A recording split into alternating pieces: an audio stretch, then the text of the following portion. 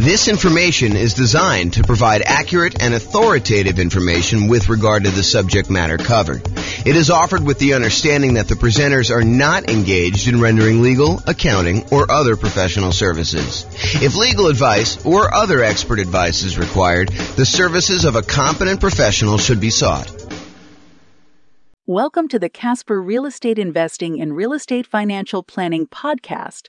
Learn all about investing in real estate in Casper, Wyoming, with a combination of real estate financial planning and modeling with numbers specific to Casper, plus syndicated, more generalized recordings of live and pre-recorded real estate investing classes, not all of them specific to Casper. Be sure to stay tuned after the podcast for a message from our sponsors. Well, good morning and welcome everyone. I am James Orr. And this is the first live webinar I think I've done in a little bit of time. And it's the first morning webinar I've done in probably forever. Oh man, it seems like craziness. I'm going to post into the chat window the link to download the handout for those that are just coming in. That is a reward for showing up on time. I just decided that that's how I was going to do it. So those that arrive for the start time, you guys get the download. Everyone else, I'll put it in the show notes or something like that. You guys can access it later. I plan on publishing this in the podcast, so today we're going to go over our FHA loans for suckers. Oh man, I don't know why I did that maniacal laugh, but that's what it is there. So here's the background. So FHA loans are a, Federal Housing Administration loan. You can get the loan with 3.5% down. Usually for owner occupant. I'll talk a little bit about some of the variations on that, but they kind of get a little bit of a bad reputation. So whenever you get an FHA loan, whenever you put less than 20% down, there is a thing called private mortgage insurance. And I'll go over a little bit more about private mortgage insurance here in the next slide. But FHA loans, their equivalent of private mortgage insurance, it's like a slightly different name. It's called mortgage insurance premiums. And it's usually higher than what you can get when you do conventional loans. So it's a little bit more expensive loan in that the insurance premiums on it, in case you default, are a little bit higher. And the other crazy thing about FHA loans is that their private mortgage insurance, their mortgage insurance premium never goes away. Unlike a conventional loan where when you pay down the loan below 80% or 78%, depending on what the lender tells you and what their actual policy is. But once you pay down a loan past a certain amount with the conventional loan, usually about 80%, then usually the private mortgage insurance premium, the amount you're paying monthly as an insurance premium, goes away. However, with FHA loans, they do not go away. The only way to get rid of that PMI, the mortgage insurance premium or whatever it is you got to either sell the property or you got to refinance the property into a different loan to get rid of the PMI and get rid of that large extra monthly payment that you're making in order to get the loan. And as if that wasn't bad enough, mortgage interest rates can be higher for FHA loans than they can be for like jumbo loans or VA loans, the loans you can get as a veteran.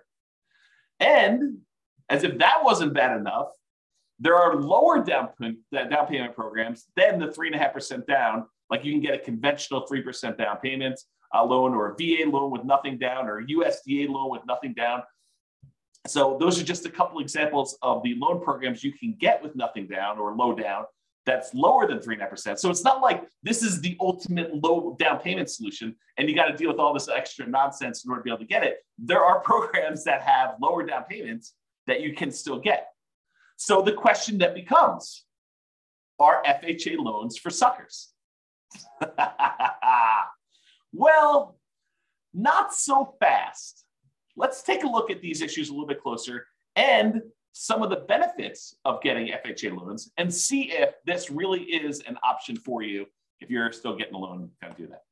But before we do that, I did promise that I would go over a little bit of what private mortgage insurance is. So this is sort of like a private mortgage insurance primer or primer, depending on whether you're British or American. And I don't even know which one's which. I bet your primer is the British version, but I'm guessing. I really don't know.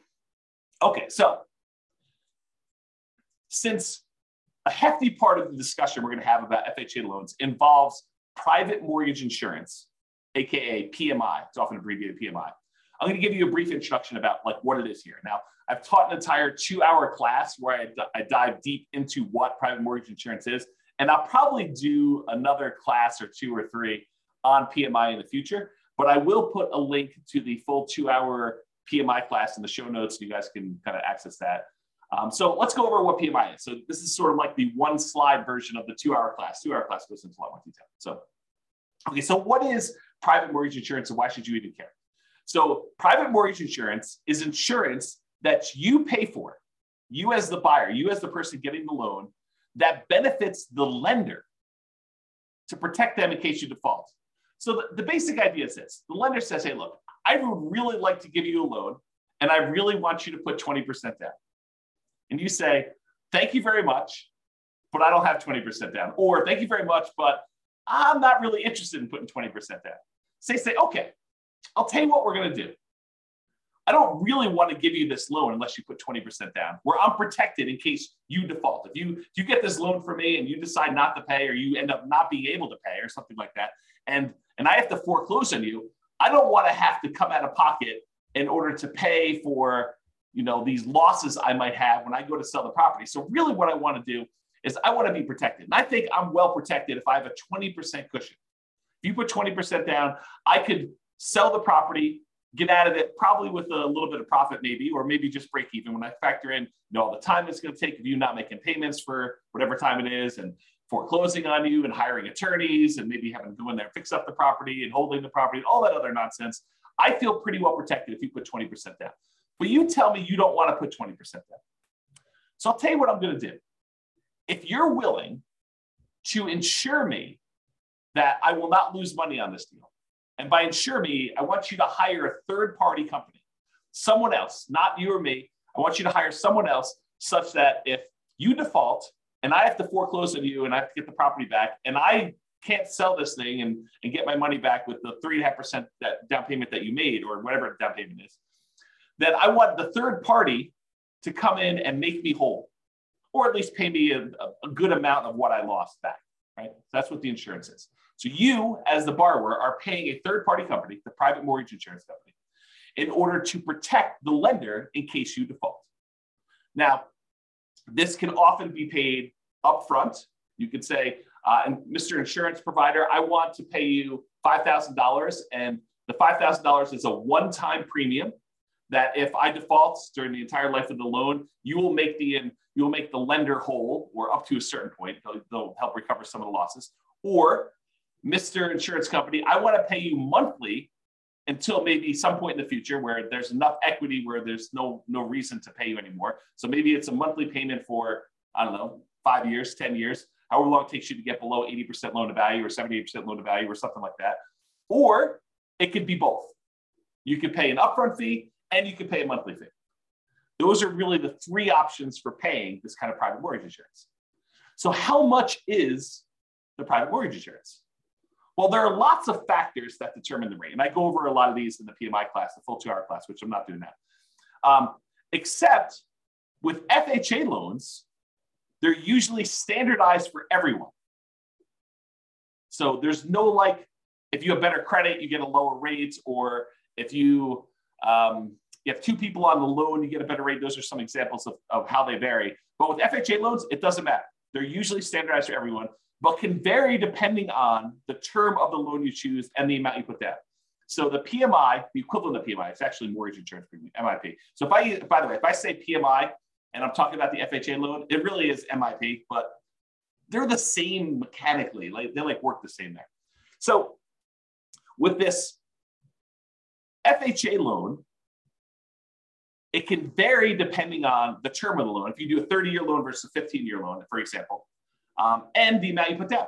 So 3.5% is the minimum you can typically put down with FHA, excluding this whole down payment assistance thing, which is often coupled in with FHA. But typically the FHA loan is 3.5% down. So that's the minimum. You can put 3.6% down, you put 5% down, you put 10% down, you put 15% down, you put 25% down with an FHA loan. So you don't have to put 3.5% down. But if you choose to put 3.5% down, then it has one type of insurance premium. If you choose to put 15% down, it's a very different insurance premium. Okay, so they can vary. But it doesn't vary based on your credit score or anything like that with FHA.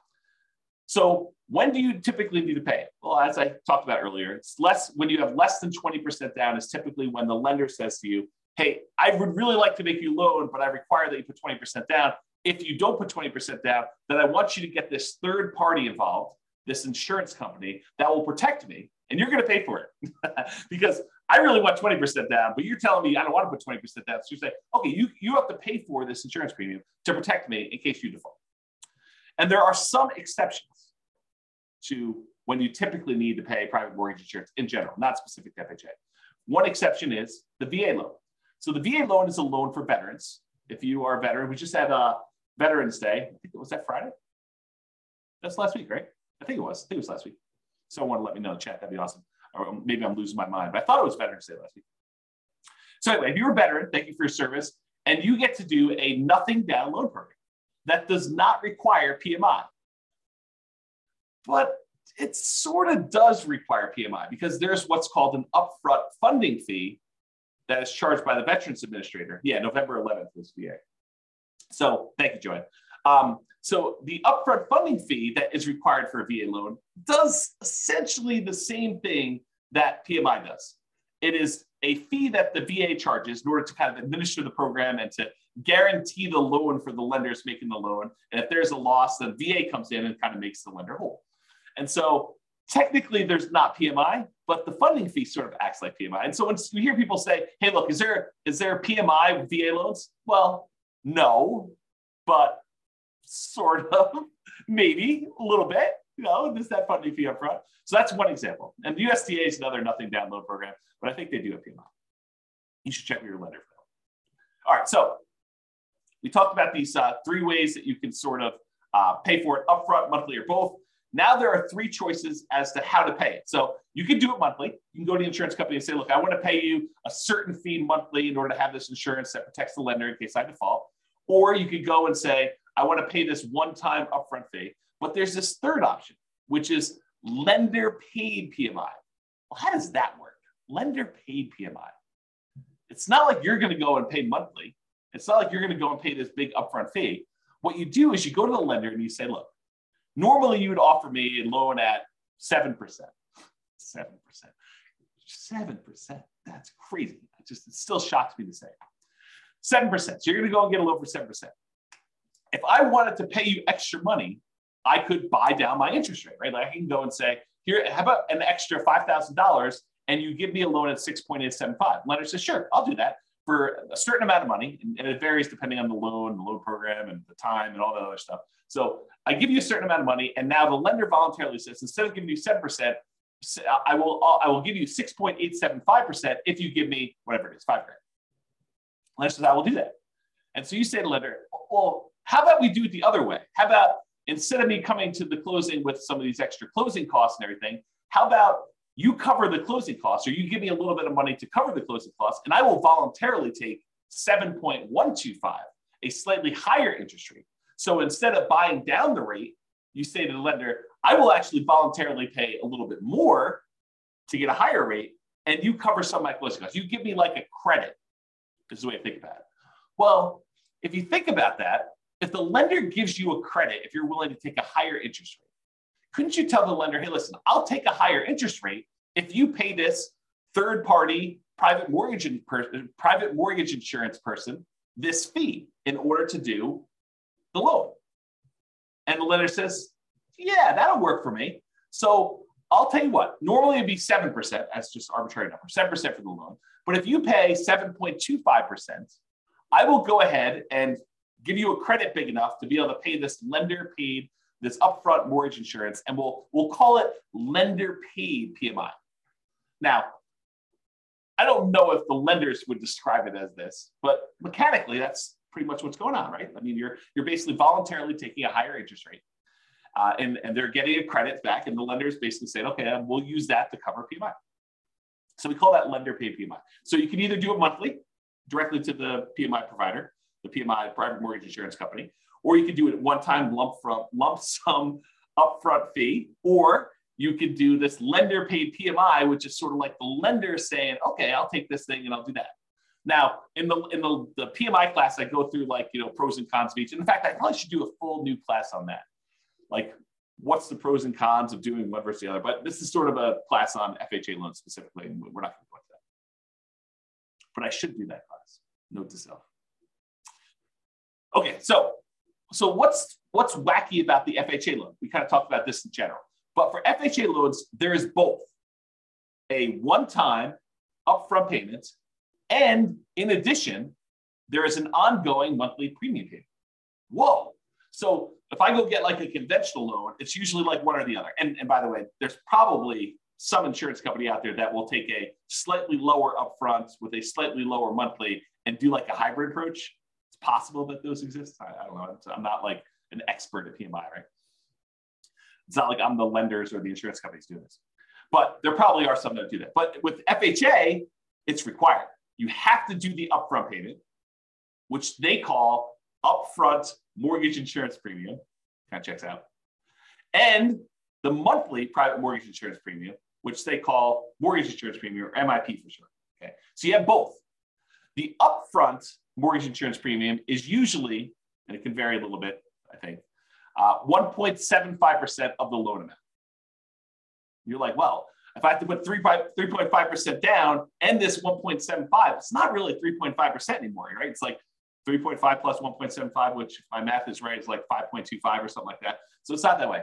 But wait, you can actually finance that. And so instead of having to come up with this 5.25% down instead of the 3.5, you could say, I'll do the 3.5%, but we'll add this 1.75% onto the loan amount.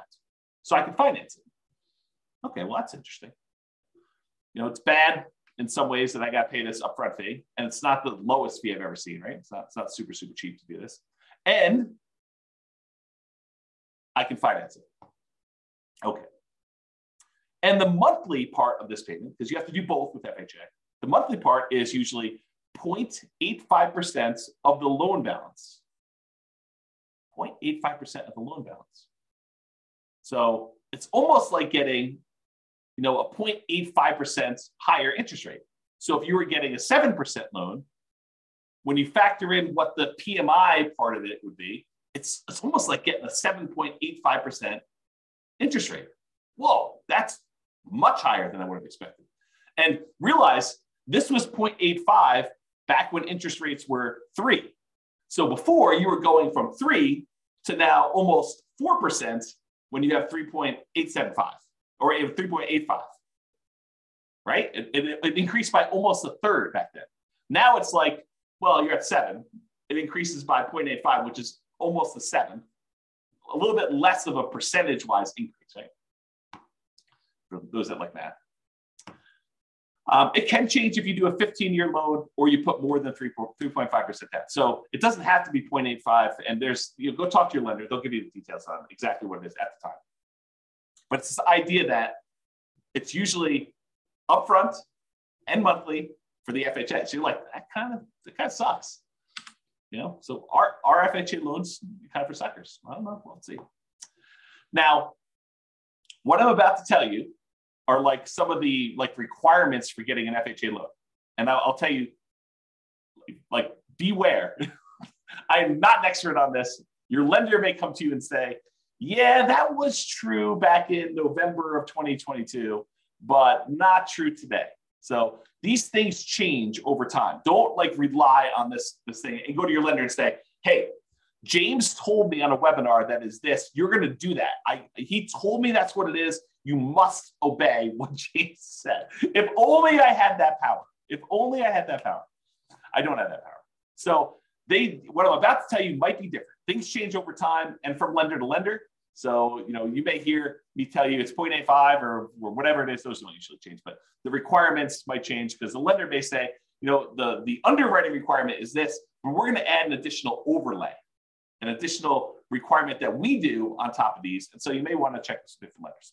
So always check with your lender to verify what I'm telling you. Just because one lender you talk to says it can't be done does not necessarily mean that it can't be done.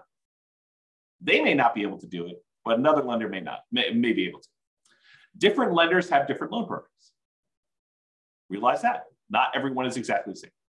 Different lenders look at things differently and may be willing to do something that all other lenders won't. I don't find these to be as true, but I do find it to happen occasionally where some lender will be like, oh yeah, we do that all the time. It's not a problem. And other lenders have been telling clients no. We will primarily be discussing what I believe most lenders will do. But as I said, some lenders have these overlays or internal policies that are more restrictive than what the loan program requires. For example, the FHA loan program may require a credit score of 640, but the lender may have an overlay that says they're not going to originate FHA loans unless the borrower has a credit score of 660. So they can voluntarily choose to do these overlays. And if you went to another lender, they may be willing to give the originate the loan with a minimum of 640. So just realize that could happen. Okay. So let's talk about rates. How do FHA loan rates compare to some other loans, like the 30-year conforming loan or 30-year jumbo loan or 30-year VA loan? This chart goes back to November of 2021. It's put out by Black Knight. Where's the name of these guys? Black Knight Holdings Company, Black Knight Technologies. They're basically a mortgage company, a company that does stuff for mortgage lenders. They're kind of like a behind the scenes thing, and they aggregate a bunch of data. And so this shows you historical stuff. And the FHA loan is this blue line that's sort of in the middle most of the time. The highest interest rate loan typically is that 30-year conforming loan that we see. It typically is blue. And there are times when FHA loans are a little bit more expensive than those, but historically, recently it seems like the 30-year loans have been a little bit more than the FHA loans and all the other loans, honestly. The jumbo loan tends to be sort of toward the bottom. I can't quite tell the differences between those yellows, but I think those are typically the bottom ones.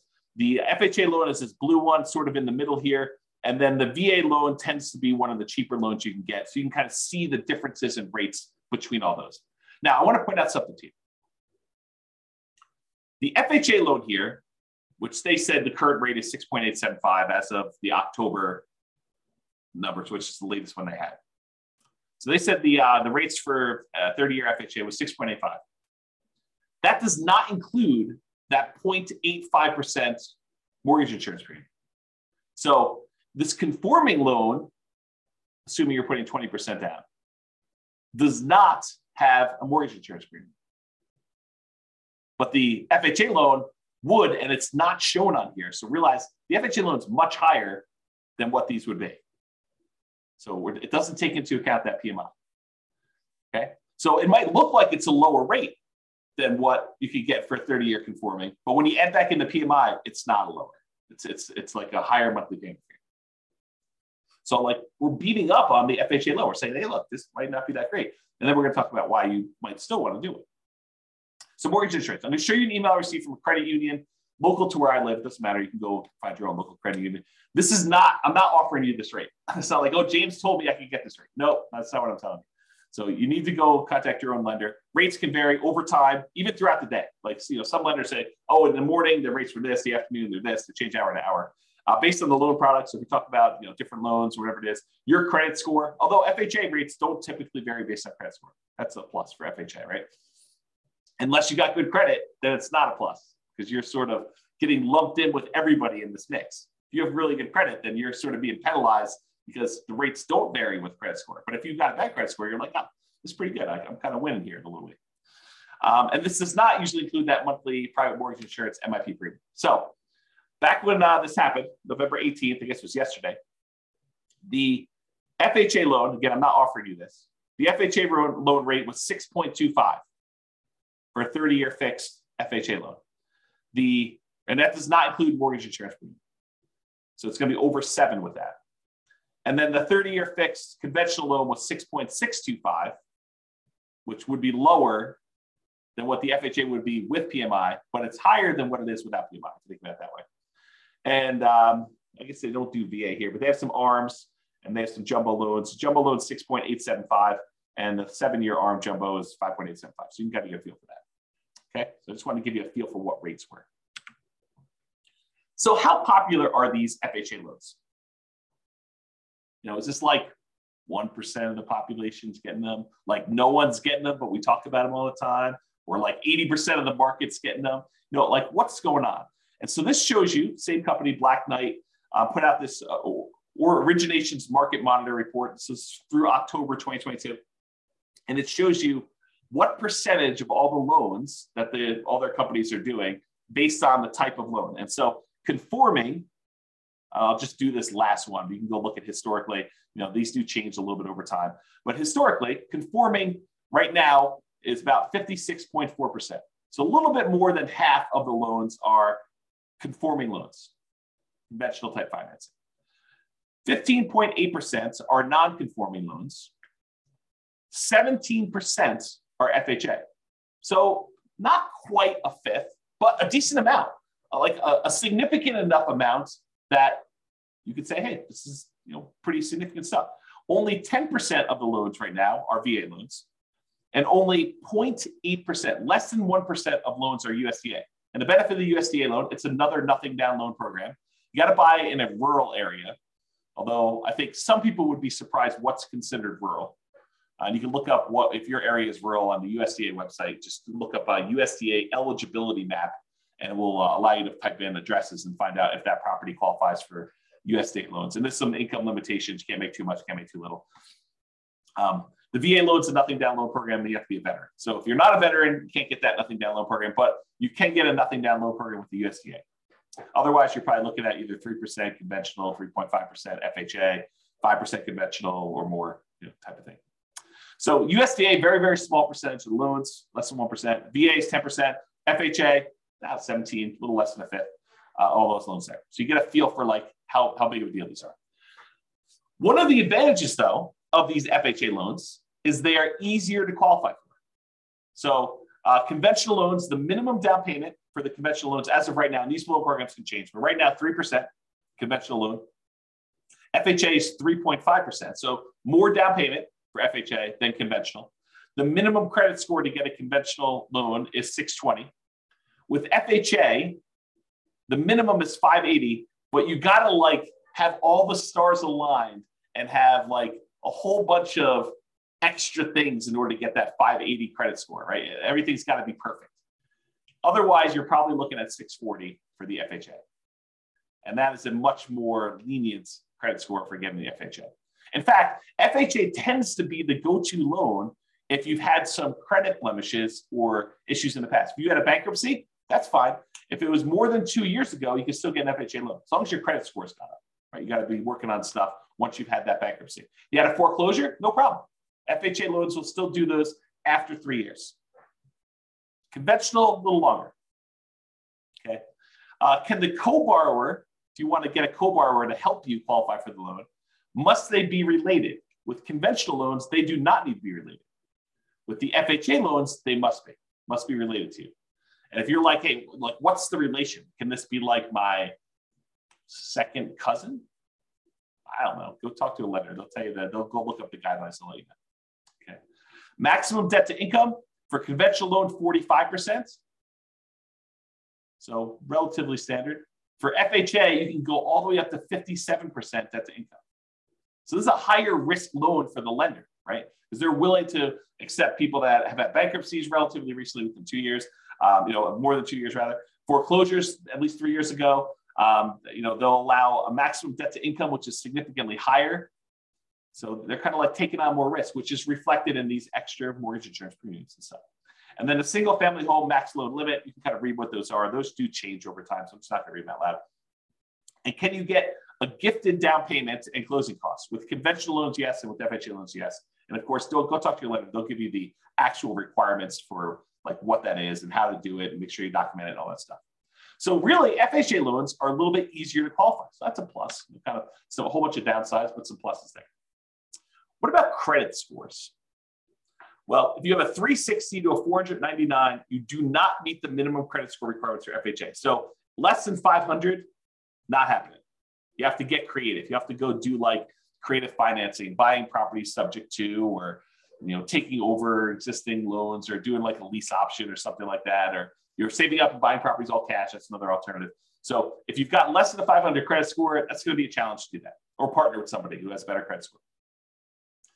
If you have between a 500 and a 579, the minimum down payments for an FHA loan, if you have a credit score between those, is between 5 to 10%. So you can do that, but it requires more down. If you have a 580 to a 619, 3.5% down payment is required with compensating factors. So this is sort of me telling you that a whole bunch of other things need to align. You need to be kind of like in a perfect situation, have a whole bunch of extra stuff going your way in order for you to be able to do an FHA loan with 3.5% down with a credit score between 580 and 619. However, if you're between 620 and 850, just 3.5%. Don't need these extra compensating factors or anything. And of course, go verify this with the lender. This is not intended to be like James is qualifying you on a webinar for getting an FHA loan, right? This is sort of giving you an idea of, are FHA loans for suckers? I mean, that's the title of the class. So that's the idea. Okay. So average credit scores. So typically, if you're getting a conforming loan, you historically have had a much higher credit score than if you had an FHA. If you think about this, this sort of makes sense, right? If you have a higher credit score, you want to be rewarded for that. You don't want to be penalized for having these, better credit scores than some of the FHA loan people that don't get penalized for those. And so you typically choose a better loan program for you, a loan program that has better rates and terms and stuff. And there's some limitations, which we'll talk about here in a second. For VA loans, they're sort of in between. They're not quite as high as conforming loans, but they are higher than FHA. And then FHA typically has the lowest credit scores, historically, the people getting those loans. And so they're usually between 660 and 680. We've been trending down a little bit, as we kind of move through time. And this is going all the way back to November of 2019. Okay. All right. Here's one of the main reasons, in my opinion, why FHA loans become attractive, especially to investors. You're like, to investors? James, I thought you told me FHA loans you have to owner occupy. Or maybe I didn't tell you that. But you do. You can't use an FHA loan. You can't put 3.5% down and buy a property and not move in. But wait, you just said these would be good for investors. You're confusing me, James. What? I'm confusing myself. Oh my gosh. You're confusing me, James. You said you have to owner occupy, but how are they good for investors? Oh, this is pretty interesting things. So FHA loans are one of the loan programs that you could do with low down payment and buy multifamily properties. So you could buy a duplex, 2-unit property, a triplex, 3-unit property, or fourplex, 4-unit property with FHA loans with 3.5% down. So you can go buy a duplex, got to move into one of the units. That's the requirement. But you can go get an FHA loan, put 3.5% down, move into a duplex, move into a triplex, got to move into one of the 3 units for the triplex or one of the units for a fourplex. Okay. So that becomes super interesting because you can't do these 3% down conventional loans or 5% down conventional loans and buy a duplex, triplex, or fourplex. You can only buy single family homes with this. And if you're going to do a non-owner occupant, if you're going to buy it as an investment property, you most of the time need to do at least, well, there's some exceptions, but usually 20% down. There are some exceptional loans where you can do 15% down to buy a non-owner occupant investment property. But you got some PMI and the rates are higher and some stuff like that. So one of the advantages of using FHA loans is you could buy duplexes, triplexes, or fourplexes in addition to single family homes. So it doesn't have to be duplex, triplex, fourplex. You can do single family homes, and then you can also buy duplexes, triplexes, or fourplexes, which is similar, by the way, to VA loans. VA loans, you can also buy a single family home, condo, townhome, detached house. Plus, with a VA loan, you could also, with nothing down, buy a duplex, a triplex, or a fourplex. Again, for the VA loan, though, you have to be a veteran. FHA, you do not. So with FHA loans, you don't have to be a veteran. You have 3.5% down. You have those credit score and the other qualifications. You could do these types of loans. And you could use the income from these properties to help qualify you for the purchase. With some exceptions. So talk to your lender. It's not like it's universally true. So as of the time of creating this presentation, there's not a conventional loan option that allows you to buy a duplex, triplex, or fourplex as an owner occupant for less than 15% down. And there's only one for a duplex for 15%. So if you have 15%, you can buy a duplex and owner occupy one of the units, but that's the best, lowest down payment you can do if you're doing conventional. But that's one of the reasons why this FHA one's so interesting. So to buy a triplex or a fourplex as an owner occupant, where you move into one of the units with conventional financing, you're looking at 20% down payment. To buy a duplex, triplex, or fourplex as an investment, where you don't move into one of the units, it's 25% down, unless you're doing FHA. FHA allows you to move in and do 3.5% down. It won't allow you to do any where you do not move in. So FHA is not a loan product for you doing non-owner occupant financing. But what if you're buying these single family homes, right? Remember we talked about FHA loans? Like, hey, I want to do this FHA loan. I want to buy a single family home. Can you buy a single family home and use it as an investment? Well, you got to live there for at least a year. And this becomes that nomad strategy where you buy a property, you move in, you get owner occupant financing, you get owner occupant down payments, you move in, you live there for a year. Then after a year, you can move out, keep that past property as a rental, convert it to a rental property, and buy your next property. Then you could repeat this process. You could buy another property to move into, live there for a year, and then convert it to a rental. So you could, let's say you had 20% down. You could buy 4 properties with 5% down by doing this each one for a year over 4 years. Right? Put 5% down, move in, live there for a year, convert that one to a rental, buy the next one 5% down, live there for a year, convert it to a rental. So over the course of 4 years, you could then buy 4 properties. Let's do that. All right. I've digressed enough. So being able to buy a duplex, triplex, or fourplex as an owner occupant with as little as 3.5%, that's amazing. So maybe not so much loan for suckers, right? It does have some funky stuff, higher PMI, a little higher down payment than some other loans you can get. But, it does allow you this kind of magical thing with these multifamily properties. Maybe it's not a sucker's loan. Interesting. Interesting, right? However, PMI lasts forever. If you get that conventional loan, not an FHA loan, the conventional loans, and you put less than 20% down, you'd be required to pay that private mortgage insurance until you got 20% equity. You contact the lender, you ask them to drop it off. A lot of times they'll do that. Sometimes you have to pay for an appraisal. However, that's not the case with FHA loans. If you do an FHA loan, 3.5% down, the monthly mortgage insurance premium, MIP, never goes away. Even when you pay down the loan, you're about to make your last payment. You owe $2,000 left on the loan. That's the end of it. You have like 99% equity. You're still making a mortgage insurance premium at that point, protecting the lender in case you default.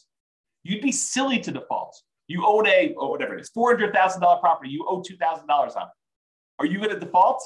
Man, I hope not. I hope you would do whatever you could in order to get that $2,000 to save yourself from losing that property to foreclosure. But you're still paying a mortgage insurance premium to protect the lender if you don't do that. So Joanne's got a question. She says, I'd like to ask a question if I may. We'll see how it goes. And by the way, this is dangerous because I read the questions out loud before I tell you if I can even answer it. If I have a conventional loan, will the bank let me know that I don't have to pay PMI anymore once I meet the requirements when the PMI goes away? No. You're going to have to figure that out on your own and contact your lender and say, hey, look, I think I've got more than 20% equity and do that. The only time PMI would drop off automatically is when you paid down enough on the loan from the original loan balance and the original property value that it would be 20% equity. So they do a calculation. They say, look, when you got this property, it was whatever it's $400,000, and you had 10% of equity in the property. They will do a calculation when you get your loan. They'll say, okay, based on just making regular mortgage payments for the next X number of years, when will you have 22% of equity? And they'll say, okay, at that point, we're going to automatically drop PMI off. But a lot of times, property values have gone up while you've owned the property, and you paid down a little bit. And so you've created 20% of equity. And at that point, with some lenders, most lenders, you can contact them and say, look, I think I have more than 20% of equity. I'd like to have PMI removed. And a lot of times you have to contact them and sometimes pay an appraisal fee in order to verify the value and stuff like that. So there you go. Awesome. Mortgage is going to be paid off in 8 months. Woo! That's awesome. Congratulations. That's cool. Okay. So that PMI, getting back to FHA stuff. So that PMI, the mortgage insurance premium, MIP, monthly payment that you have for mortgage insurance, FHA loans, that does not ever go away, which is crazy. So how do you get rid of it? You got to sell the property. Probably don't want to do it. Well, maybe you do. Probably should do a class on that. Probably should do a class on when to sell a property, do some calculations of what return you're getting. Yeah, I got to do a class on that. Anyway, so you get to the point, though, you got to either sell the property to get rid of it, or you got to refinance and get into a different loan that no longer has PMI. because now you've got 20% of equity or more. And so you go do that and you refinance into another owner occupant loan if you're still living there, or a non-owner occupant loan, investment property loan if you're not living there. You can do that. If you happen to do an FHA loan where instead of putting 3.5% down, you put more than 10% down, the mortgage insurance premium does go away after 11 years. So if the mortgage insurance premium not going away is an issue with 3.5% down, anything less than 10%, honestly. If you put more than 10% down, then MIP does go away after 11 years. So something to consider. The other issue with FHA loans is, and there are some exceptions to this, but typically you can only have one FHA loan at a time. There are some weird exceptions. So if you thought to yourself, look, James, this is amazing. I don't know what you're talking about. FHA loans are not for suckers. This is awesome. This is what I'm going to do. I'm going to do a 3.5% down fourplex, live there for a year, move out of the one unit, go buy another 3.5% down fourplex, live there for a year, and I'm going to do this 10 times. And I'm going to have 40 doors after 10 years. This is amazing. Well, not so fast. You can only get one of these FHA loans. There's some weird exceptions, like if you move more than 100 miles away, that you can get another one, or if you inherit a property that's got an FHA loan on it, you might be able to have two at the same time. There's some weird stuff like that. But for the most part, you're not getting 10 of these loans. If you're trying to do that kind of like optimal strategy thing, and you have I got VA loans and I got FHA loans, because the VA loans can also be the duplex, triplex, or fourplex, and the FHA loans can be duplex, triplex, fourplex. And you're dating somebody, well, maybe you get an FHA loan on your first fourplex, your spouse or your fiance gets a FHA loan on their next fourplex, and then you also have your VA benefits. So you get the VA benefit by another fourplex after a year living in the FHA one, and then your spouse is also a veteran and they get the other one. So you can acquire some properties this way by getting creative, but it's not going to be 10 in a row with VA or FHA. Right? So it's going to be hard to do. Okay, what was I going to say? So it'd be hard for you. That's basically what I'm talking about here. So it'd be hard for you to nomad, doing this sequential buying houses as owner occupants, moving there, living there for a year, and then converting to rental with more than one FHA loan. So, which makes it hard to buy more than one multifamily property as a nomad. It's not impossible, but it's much more difficult. Much more difficult. And some underwriters, like if you're going to get a loan from somebody and you live in a single family home that live in a really nice house, where you're like, hey, I just found out about this investing strategy. I'm going to move out of my $1 million house and I'm going to go buy these $100,000 duplexes somewhere. Yeah, the lender may balk at that. They may say, yeah, I don't think so. I don't think you're going to do that. And they may give you some pushback. The underwriter may say, we don't believe you that you're going to go move into this property. And they may say, we're not willing to do that loan. So realize that if you live in a single family home, the underwriter, the person who kind of underwrites the loan, may give you some pushback over you trying to buy a duplex, triplex, or fourplex in general, not specifically to an FHA loan. So just realize that that's potentially problematic. Maybe you get lucky and the underwriter's like, yeah, that's cool. But you heard it here first. It's actually hard to do. Okay. I probably do need to do a whole class on this, but I'll give you the short version. All right, so imagine for a minute that you live in a market where cash flow sucks. There's basically no cash flow on any property.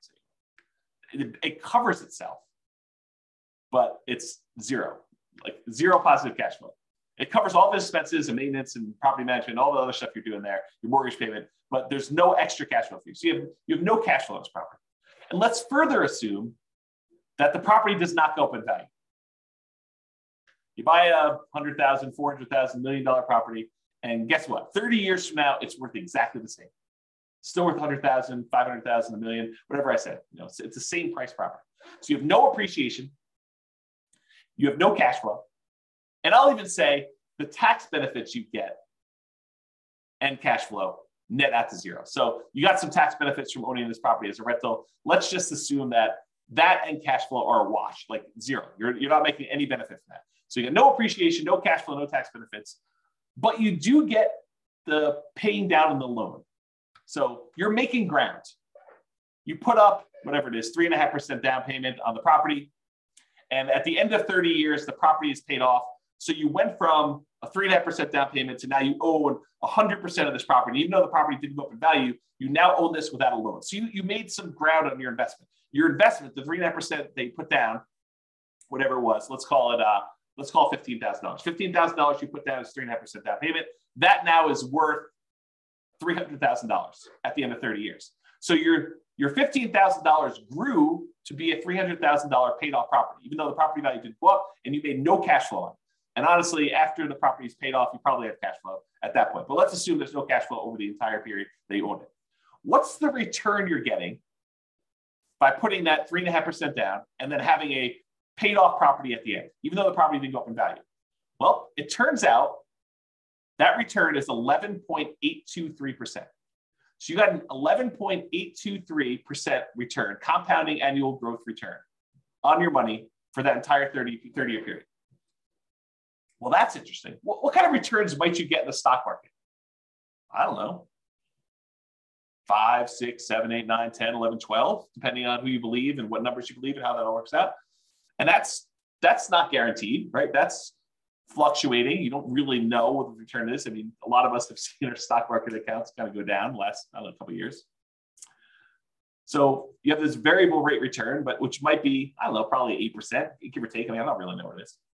But now I tell you, look, you put 3.5% down this loan, and I'm assuming property values don't go up at all. You got no cash flow. You got no tax benefits. This is just paying down the debt on the property. You get 11.8% return by getting this FHA loan. Well, that doesn't seem like a sucker's deal. You're getting 11, almost 12% return on your money by doing this FHA loan, by having a paid off property. Well, that's pretty cool. What if you put 5% down? You did a conventional loan. You put 5% of the property value down, and at the end of 30 years, you have a paid off property. That's 10.5% return. So FHA loan, because you put less down and you still have the same paid off property at the end, the same value of the property at the end that's paid off, it's a little bit better return. So 10.5% if you put 5% down. If you put 20% down, it's only a 5.511% return, about 5.5%. If you put 25% down, it's about 4.7. So the more you put down, the lower your return is on that down payment as it grows to a paid off property. So an FHA loan with a relatively low amount down is 11.8%. When did an 11.8% return on your money become a bad deal? When did that happen? I didn't get the memo. If you only put 3% down, you got a conventional loan with 3% down, that's 12.399. So if you really factor in that you probably have some appreciation, property values probably went up over 30 years. It's my guess. It could be that you don't have property values go up, but they probably did. And you probably had some tax benefits for 27 and a half years. If you're renting out the property, you get that depreciation benefit. And you probably had a little bit of cash flow. I mean, maybe not up front, maybe it's negative up front, but over time as rents sort of creep up and your mortgage payment's fixed and your rents kind of creep up a little bit, maybe you go from having negative cash flow, depending on your market, to maybe you have some positive cash flow. And as it gets further and further out, maybe you have more and more positive cash flow. So maybe you do have some cash flow, but as a baseline, get that 11.8% return. Not bad, right? Not a bad thing at all. So in conclusion, that's where I wrap things up. Here are some of the downsides to doing FHA loans. They have higher private mortgage insurance. It's typically higher than what you can get if you got conventional loans. There are lower than 3.5% down payment options available with other loan products. There's like nothing down USDA, nothing down VA, 3% down conventional. There's probably some other local loan products you have. So there are lower down payment products available. So it's not the lowest down payment loan product. They have both the upfront mortgage insurance premium and that ongoing monthly mortgage insurance premium. And you don't get any benefit for having higher credit scores that will lower your PMI. So in those ways, it's kind of sucky, right? You got upfront, you got monthly, and it doesn't go away. And I didn't say it doesn't go away, but your credit score doesn't impact it. It's not like it gets better if you got better credit. And that private mortgage insurance lasts for the life of the loan, doesn't go away once you get to 20% equity. And sometimes there's a higher, what I call effective interest rate. We take the interest rate and you add in that monthly PMI. It's higher in most cases, I would say. And you can typically only have one FHA loan at a time. There's some exceptions, but typically you can only have one. And to top that all off, you have to move into the property. even if you're buying a duplex, triplex, or fourplex. You got to move in. So those are kind of the downsides, the cons of getting FHA financing. But what are the pros? Well, you can buy multifamily properties, duplexes, triplex, fourplex. You also buy single family homes, but you can buy those with 3.5% down. Well, that's pretty good. Being able to buy a investment property, duplex, triplex, or fourplex with 3.5% down. Maybe over time, the income from the other 3 units, if you buy a fourplex, can help offset or completely eliminate the amount you're paying yourself. That'd be ideal. I think this is a huge plus for like nomads who are buying that property, moving in for a year, and then buying the next one, or house hackers who are kind of like renting out part of their property. You can get these FHA loans with lower credit scores than conventional. You can have higher debt to income. So if you've got a high debt to income ratio, these will allow you to qualify for these. It's also easier to get with a recent bankruptcy or foreclosure. I think it's 2 years for bankruptcy and 3 years for foreclosure. It has to be that long away from when you did it. And this is often the loan combined with down payment assistance programs. So a lot of times if you have down payment assistance in your local market, they're combined with FHA loans in order to do this. So for those reasons, there's some pros. So I don't know. What do you think? The question is, are FHA loans for suckers? Definitely has some downsides, definitely has some upsides.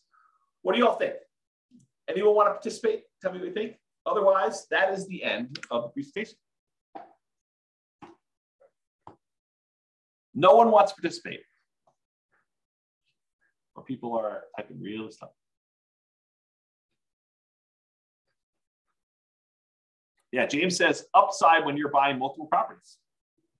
Yeah, could be. For acquiring the multifamily properties. Yeah, could be a little plus. And it can refinance out of the loan. Sure. Yep, you can go buy one, do that, then refinance out. The tricky part about refinancing out would be trying to qualify if you've moved into a single family home in between.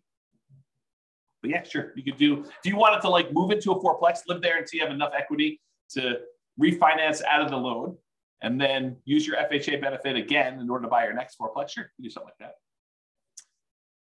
Yeah, Tony says in our marketplace, there's a limit on the FHA loan limit, and it's hard to buy a fourplex with that loan limit. Sure, absolutely true. And so you got to look at your market or be willing to buy, I don't know, lower priced, which sort of implies lower quality product.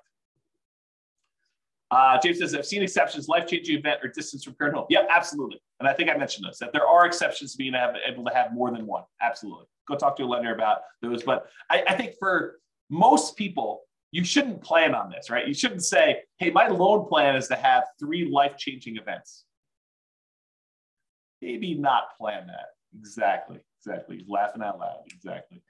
But, if it happens, yeah, absolutely. It gives you an opportunity. You get transferred for your job and you're going to move into another city. Well, then you can start over and do another FHA loan there and keep the other one in the other market where you live or something like that. Yeah, if those things happen, great.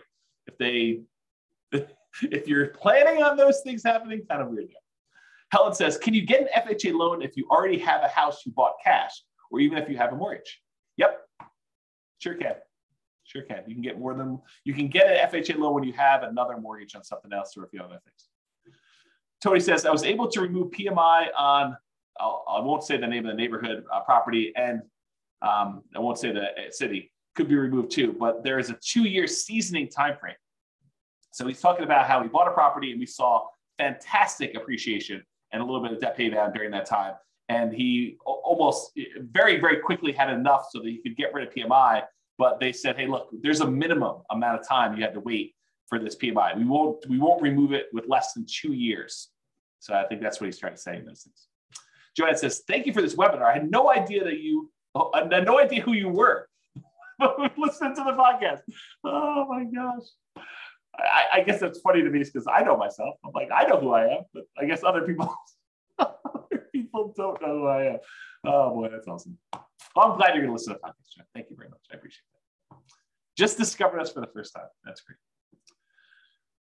Helen says, FHA possible if you have a business and not a job, so you only have rental income. Again, you want to talk to a lender, but my understanding is that if you have tax returns and you can prove that you can qualify for the loan, they will allow you to do it.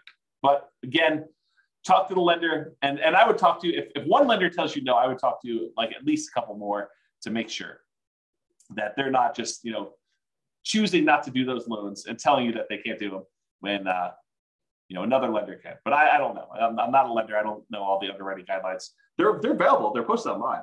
It's a government-backed loan product. So you can go look it up if you want to. Or the easier route is pick up the phone and call a lender and say, hey, here's my situation. Can I get an FHA loan? And they'll do it for you. So. Cool. All right, guys. Well, I appreciate it. Hope you enjoyed the webinar. Hope you enjoyed this, our FHA Loans for Suckers. Insert maniacal laugh here. So that's all I got for you. I will talk to you all soon. Be on the lookout. I probably will do some more webinars.